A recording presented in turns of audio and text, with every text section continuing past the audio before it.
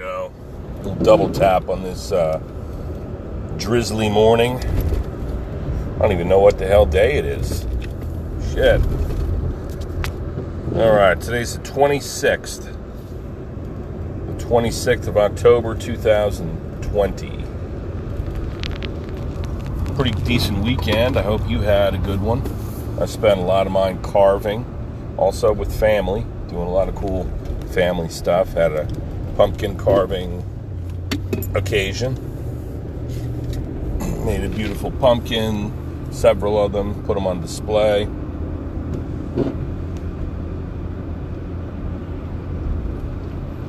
I took Lily's 92-pound champion winnings pumpkin from Hennings Market, and I carved a big pumpkin cannibalizing a little baby pumpkin.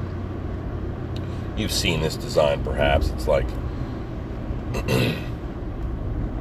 one side of a pumpkin's mouth is full with a little baby pumpkin with the note where the nose is the stem. You got a little kind of a freaking out, frown looking face on the baby pumpkin. And I put a little red food coloring on the gnarled teeth of the jack-o'-lantern. Show some drama there.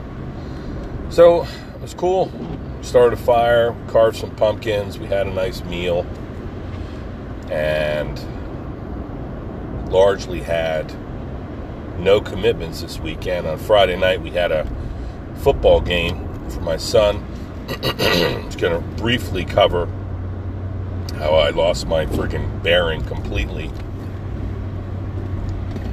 Uncharacteristic of me, but I guess it's important to think about it and acknowledge it so I don't do it again. But I was pissed. I felt like I have justification. Anyway, here's a short story. Friday night game, 7:30. Okay, after a long week and a long busy Friday, I was looking forward to the game. I always love to see my son play and his team, but they're sucking really bad this season.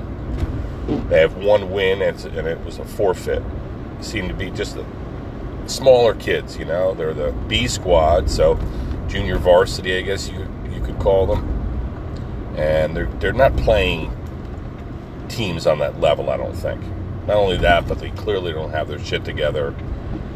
Yeah, the practices have been once a week. And just frustrated overall for my boy because I want to see him out there playing on a team where everybody can contribute. Now, that being said, he's been dropping the ball a little bit himself. You know, he's not playing his best football. However, as I've mentioned, nor is Carson Wentz or, you know, half of the NFL. They're not playing their best football.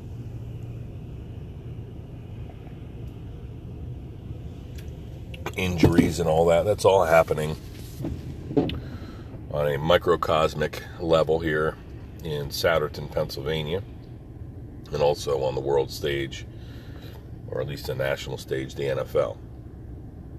So that being said, I'm the announcer. I enjoy being the announcer. I'm not intimidated by getting in front of people, grabbing the microphone, and giving a little play call action. You know? But I have my process. Problem with this friggin'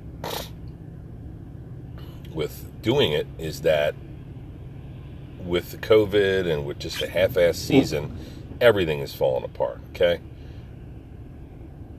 Teen moms trying to get volunteers. Nobody volunteers for shit. So who winds up doing everything? The Obersts. I'm going to be steady announcer. But then I get stuck up there with the clock. And the clock is, while not rocket science, it's something that, it's another task. It's something I'm untrained on and unfamiliar with. And basically I show up there. It's a pile of wires and a bunch of crappy equipment. None of it's plugged in. None of it's ready for showtime. Like, I'll be the guy on the microphone, but I'm not so savvy in setting all this shit up at the end of my workday on a Friday night. And so I, to add insult to injury, nobody volunteered for the clock, so I'm on the microphone. I can't even speak out of that yet. They start playing the game, so my national anthem that I like to play, I wasn't ready to do that yet. They just proceeded. Finally get the mic up and running, and here's like 3 dads from the opposing team who, for our lack of volunteerism, they jump in there. I will help. And I'm thinking, at first I'm very resentful, and I'm feeling like, just get the fuck out of here. The guy's trying to mess with the clock, and then they're like, hey, you want us to take over? You want us to... And I'm feeling like incompetent. But it's not my fault, because their equipment's so fucked up, and the organization is so fucked up right now. These guys stayed. The one dude ran the clock. I guess he does it a lot at their home field. They were halfway decent guys. But then I felt just like shit because we weren't ready. So, it sounds like a small thing, right? Well, magnify it when I've had a long, busy work day and just a stressful week. And I wasn't needing any extra bullshit. And it pisses me off. The team mom, whom I love, her husband or whoever had been accompanying me up there to run the clock. Now, he doesn't know how to do it. She tried and failed a couple times, so he stopped. I guess he decided he just wouldn't volunteer. He wasn't going to do that.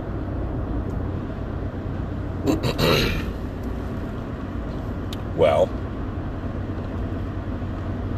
that's fine. I understand your frustration and you're electing not to do this task, but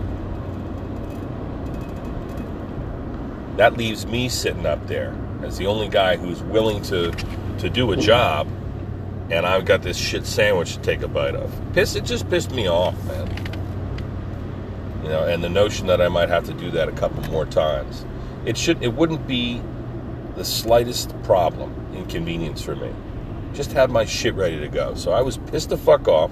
I was pissed off because Sam's team's sucking in the first place, and we got the last slot to play on a Friday night when I want my weekend to start. And then the shit just in disarray. It's in constant disarray with nobody taking ownership of the logistics. I don't know if that was a short story, but that's about as short as it gets. I flipped the fuck out. My wife made some comment to me about whatever. Next week I said, don't sign me up. I'm done. And I don't know. That sucked, right? So, I don't know if I should have yelled like that. I didn't yell at anybody, but I was venting.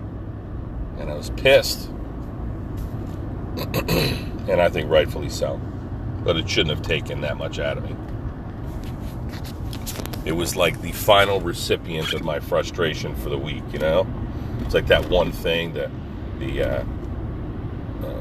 straw breaking the camel's back, the final straw.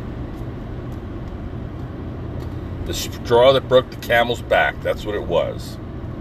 This fucking stupid-ass announcer job. Anyway, I'm going to shift gears from that nonsense. Heading down to the office for my workday here, 26 October. I was listening a little bit last night to Terence McKenna, man. This guy, if you never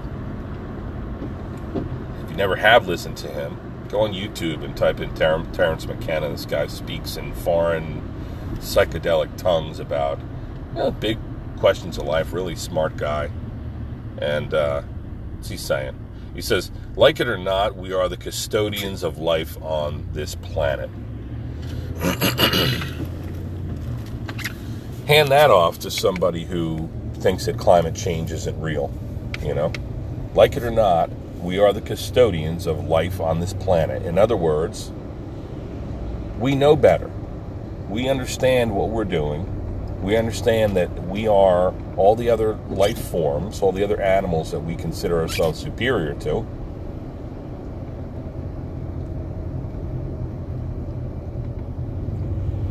They were not the makers of all this machinery and the advancers of all this progress. This was human beings.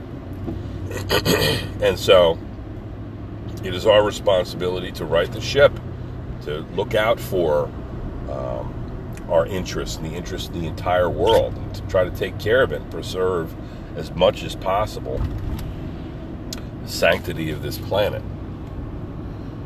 And he's talking about art. He says art is about our coming out of the animalistic framework, breaking free and creating another world, so that we were able to move out of like hunter-gatherer mode, or even before that, where we were literally animals just eating and reproducing and just trying to survive, to okay, now we've got some things figured out. We've got fire, we've got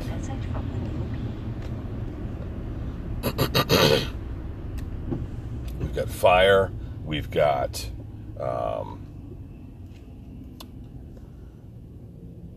stone tools, and we've got metallurgy, we've got agriculture, we've got transportation means, we've got so many different advancements that put us ahead of the pack. Well, that means that now we have some surplus time to actually build a better mousetrap, find ways to innovate and hack our environment to change this world. So art is it's symbolic of our ability to step outside of the basic just survival mode and into a innovative world where now we're changing things. Our transformation from survival to thriving. It talks about human beings as antennae, and artists as antennae for things in the universe, energy, the resources of this world. Memes are the precursors to ideas. So just a little friggin' jot something down real quick. That's what a meme is. An image, text and an image. Those are the precursors to true ideas. So they are really important, memes. I think that Richard Dawkins coined the term. Finally, he says, humans don't remember where we came from. 25,000 years ago, we broke away and started rapid change. It's true, we really don't understand our history. I feel like religion has poisoned the well as far as that is concerned. The notion that all this started a couple thousand years ago, 6,000, 10,000 years ago even, it flies directly in the face of what we understand scientifically, which is that 25,000, 50, 100,000 years ago, we emerged, we broke free of our hominid ancestors. I mean, I just looked on Pinterest last night looking at anatomy stuff and Christmas carving ideas. You ever see the face and skull of like Homo sapiens, us, next to an orangutan and a gorilla and all that? You ever see the difference in the brain case and the structure of everything? The transformation is clear and the ancestry is obvious. So we forgot that. We underestimate the value, the importance of that information. That we emerged not too long ago in history. And we started a process of rapid change. Lastly, he says, the Native Americans have a litmus test. Does it help the children? And then think of the way that we regard nature. Does it help the children? Like you're looking out, like entire society their litmus test is it going to help us further our genetics? Is it going to help us thrive as a community? Is it going to help the youngest, most vulnerable among us, the children? And if it's not, what are we doing? We're behaving as though we don't really care about the children and the children's future.